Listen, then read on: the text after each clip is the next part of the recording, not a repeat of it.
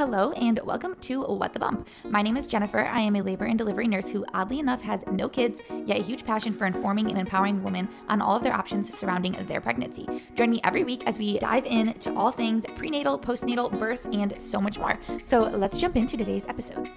Welcome back to another episode of What the Bump. It is another solo podcast, so I am alone today, and I'm going to be talking about progesterone. Mainly more so low progesterone, like why to supplement it, how to find out if you do have low progesterone. So when you think of progesterone, obviously, I'm sure most people know that it is a hormone, and it's very important when it comes to pregnancy. Think progesterone, think progestation. So it is the pregnancy hormone, and don't get that confused with HCG because that's also known as the pregnancy hormone, and HCG is the pregnancy hormone because it's how we know that we are pregnant. It's why a pregnancy test comes up positive, and it's what sometimes your doctor might test in your blood, but progesterone is another pregnancy hormone, and what it mainly does is it establishes and supports a pregnancy, and it assists in egg implantation. And prior to the egg implantation, how it assists and supports pregnancy is that it thickens the wall of the uterine lining. That's the main things that progesterone is responsible for. And I mean, those are huge roles: establishing, supporting a pregnancy, egg implantation, and thickening the uterine lining, preparing for pregnancy. Where does progesterone come from in your body? In early pregnancy, so, if you are pregnant, the corpus luteum is what produces progesterone. And the corpus luteum, I just like to explain it like it's basically a cyst on the ovary that's formed from the follicles of the ovary. So long story short, the ovary basically is responsible for secreting and producing progesterone in early pregnancy. This happens for about 10 weeks. That ovary, the corpus luteum on the ovary, produces progesterone. After 10 weeks of pregnancy, the placenta takes over, and the placenta starts to produce its own progesterone that supports the rest of the pregnancy and the baby. In a normal cycle, so that's progesterone when it comes to pregnancy. In a normal cycle without pregnancy occurring, your progesterone would still increase after you ovulate, still be produced by the ovaries. And then when you don't become pregnant, when the egg does not implant, it would start to decrease as you menstruate, as your uterine lining sheds. And that would be about 12 to 14 days post-ovulation is normally when a woman would get her cycle. And if you get pregnant, obviously, 12 to 14 days after ovulation is when you're going to get a positive pregnancy test because you're going to realize that you've missed a period. So that is the role of progesterone. It kind of ebbs and flows throughout your cycle. And that's why if you're thinking about getting tested for progesterone, while we're on this topic, how you get tested is normally on day 21. Normally, that is the day that they like to draw progesterone just because it's easiest to compare levels. You can't just necessarily go and get progesterone tested at any day of your cycle because it's going to be totally different. For instance, I had my progesterone drawn on, I believe it was day 3 and 7 of my cycles. By 2 different practitioners, and they were just like, oh, let's just get a baseline, let's just see what it is. I know it's not day 21. Both of those levels that I had drawn were less than 10, so it wasn't even detectable in the lab. And then I had one drawn on day 21, and it was completely within normal range. So make sure that if you are testing your progesterone, you are just remembering that it really depends on the day that you are in of your cycle. Don't freak out if you get it drawn, and it's like a random day of your cycle and it says it's undetectable. That doesn't mean you have low progesterone, but it just means you need to get it drawn on day 21. So that way they can, or at least as close as you can to day 21. That way we can actually know if it's low or if it's within a normal range. So how to know if you have low progesterone? The main signs and symptoms, there aren't huge. I mean, you might not recognize it at all, but it's going to be irregular or absent menstrual cycles. If you've had recurrent or frequent miscarriages, it's definitely a reason to get your progesterone tested. That can be a sign that it is low because like we said, I like to refer to this as the progestation hormone, progesterone. And if it's low, then it's going to be anti-gestation. So it can cause, and it is a reason for many women having recurrent miscarriages. If their body is just low in progesterone and it's not producing enough, it can cause a miscarriage. Another reason to get your progesterone tested or a sign of low progesterone would be just other hormonal imbalance symptoms. If you're having mood swings, if you know that you have high estrogen, a lot of times those can go hand in hand. If you have high estrogen, a lot of times your progesterone is low. It's kind of like a teeter-totter. Weight gain, PMS, things like that. Anything that, feels hormonal that you're like, oh, my hormones might be out of balance. You definitely want to get your progesterone tested along with your estrogen and testosterone and anything else your OB or midwife would want to check. So if you get your progesterone checked, like I said, I want this podcast to focus on the abnormal, so low progesterone. And many women have completely normal progesterone, but for those of you who do not, and it comes back abnormal or low, the first thing that you're going to want to think about that your doctor, again, will guide you through is probably going to be supplementation. And I believe, I don't have experience personally with this, but I believe that when you do IVF or are doing any type of fertility treatments to get pregnant, I believe that they always use progesterone, just kind of like as an insurance policy, I guess, type of thing.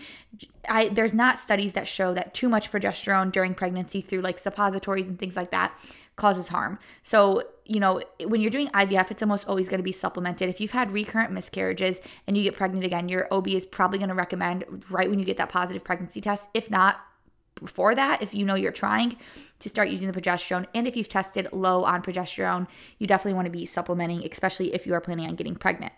So the different ways that supplementation is done, the main way that you're going to hear of and most people use, especially when it comes to pregnancy, is going to be vaginal suppositories. These are widely used. They are wax-based. You keep them in the fridge. I say they look like little rocket ships. I don't know if that's like weird, but they kind of do. Most of the time you have to get them compounded by a special pharmacy. You keep them in the fridge and then you insert either one at night, or sometimes depending on, where your level's at, sometimes you'll do one in the morning, one in the evening, or, you might even have to do it 3 times a day. They can be very messy. It can cause a lot of leakage because, like I said, they're wax-based. They're kept in the fridge, and the idea kind of, honestly, how it works is it kind of like melts when you put it in. So just know a lot of people do wear like panty liners and things like that when they're doing the vaginal suppositories. The next way to supplement with progesterone is a vaginal gel. And normally that's used once daily. It's FDA-approved progesterone. Some discharge has been reported during the vaginal gel use. However, I don't believe it is as much nearly as the vaginal wax suppositories.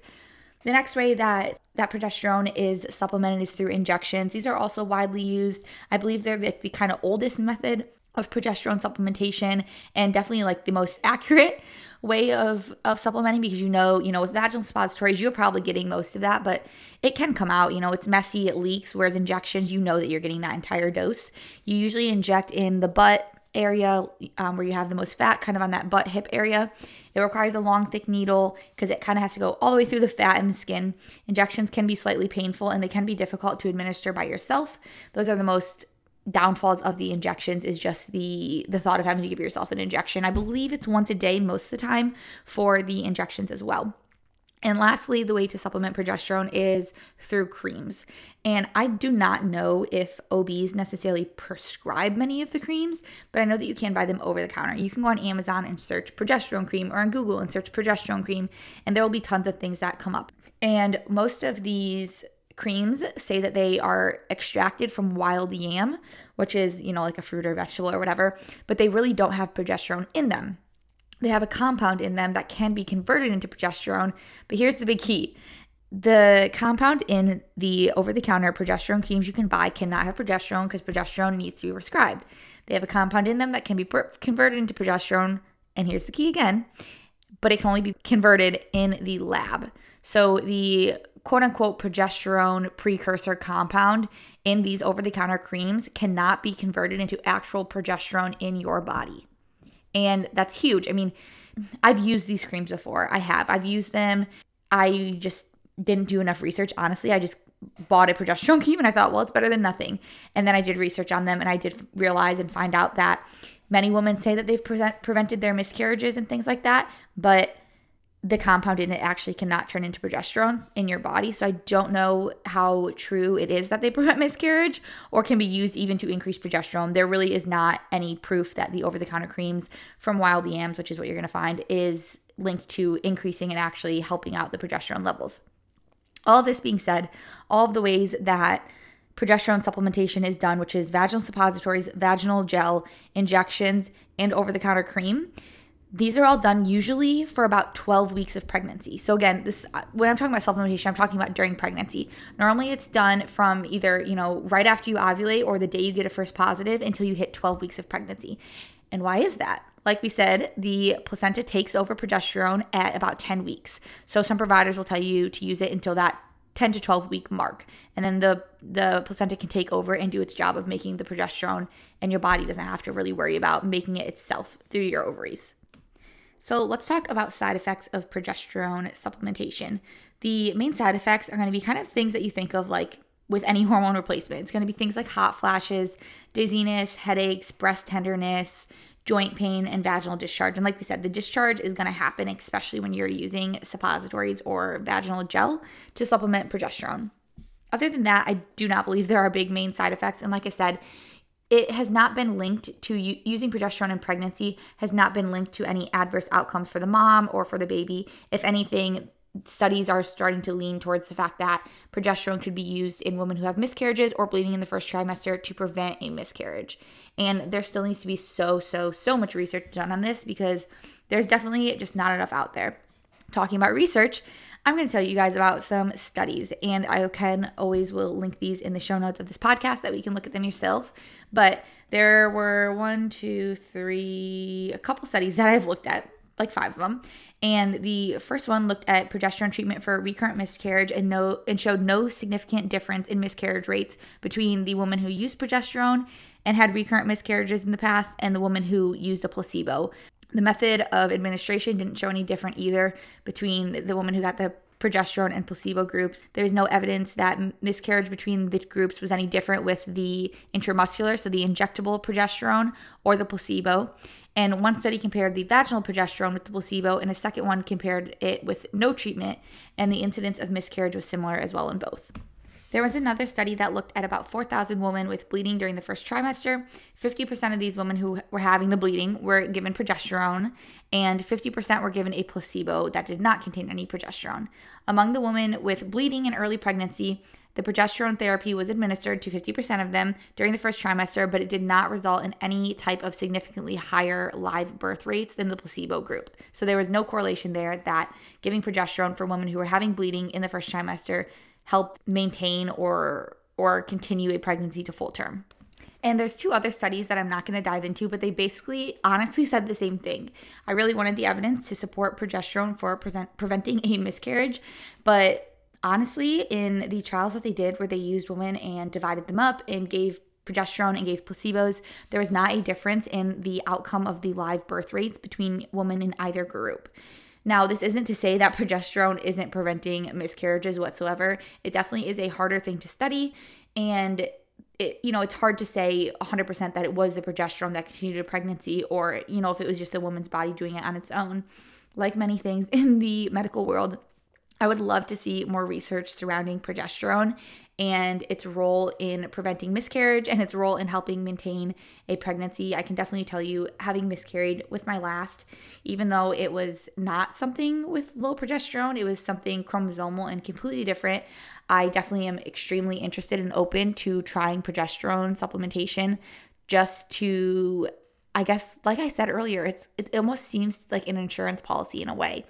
It is used for women who have had miscarriages to help prevent one in the future. And I know many women who have miscarried and use progesterone after with future pregnancies and have had no issues whatsoever. So not saying that this is some grand answer for miscarriages whatsoever, but it is definitely something to think about if you have had recurrent miscarriages, if you have irregular cycles, or if you just want to get your progesterone tested. Definitely bring it up to your provider, and it is definitely something that you want to be aware of when you are attempting to get pregnant, thinking about getting pregnant, or are pregnant. Thank you guys for listening to another episode of What the Bump. If you go over to our Instagram and click the little link tree in the bio, there is a link to our Facebook group. I really want to grow that and get more people in there as a resource and just as a community. So definitely please go check out that Facebook group and join it, and I will accept you.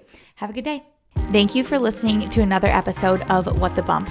Make sure you follow us over on Instagram at What the Bump Podcast. Leave a review on iTunes or Apple Podcasts, and make sure you tune in every Monday at 9 a.m. There's a new episode. I really appreciate you for listening. Remember that this podcast is for educational purposes only, and I hope you have a great day.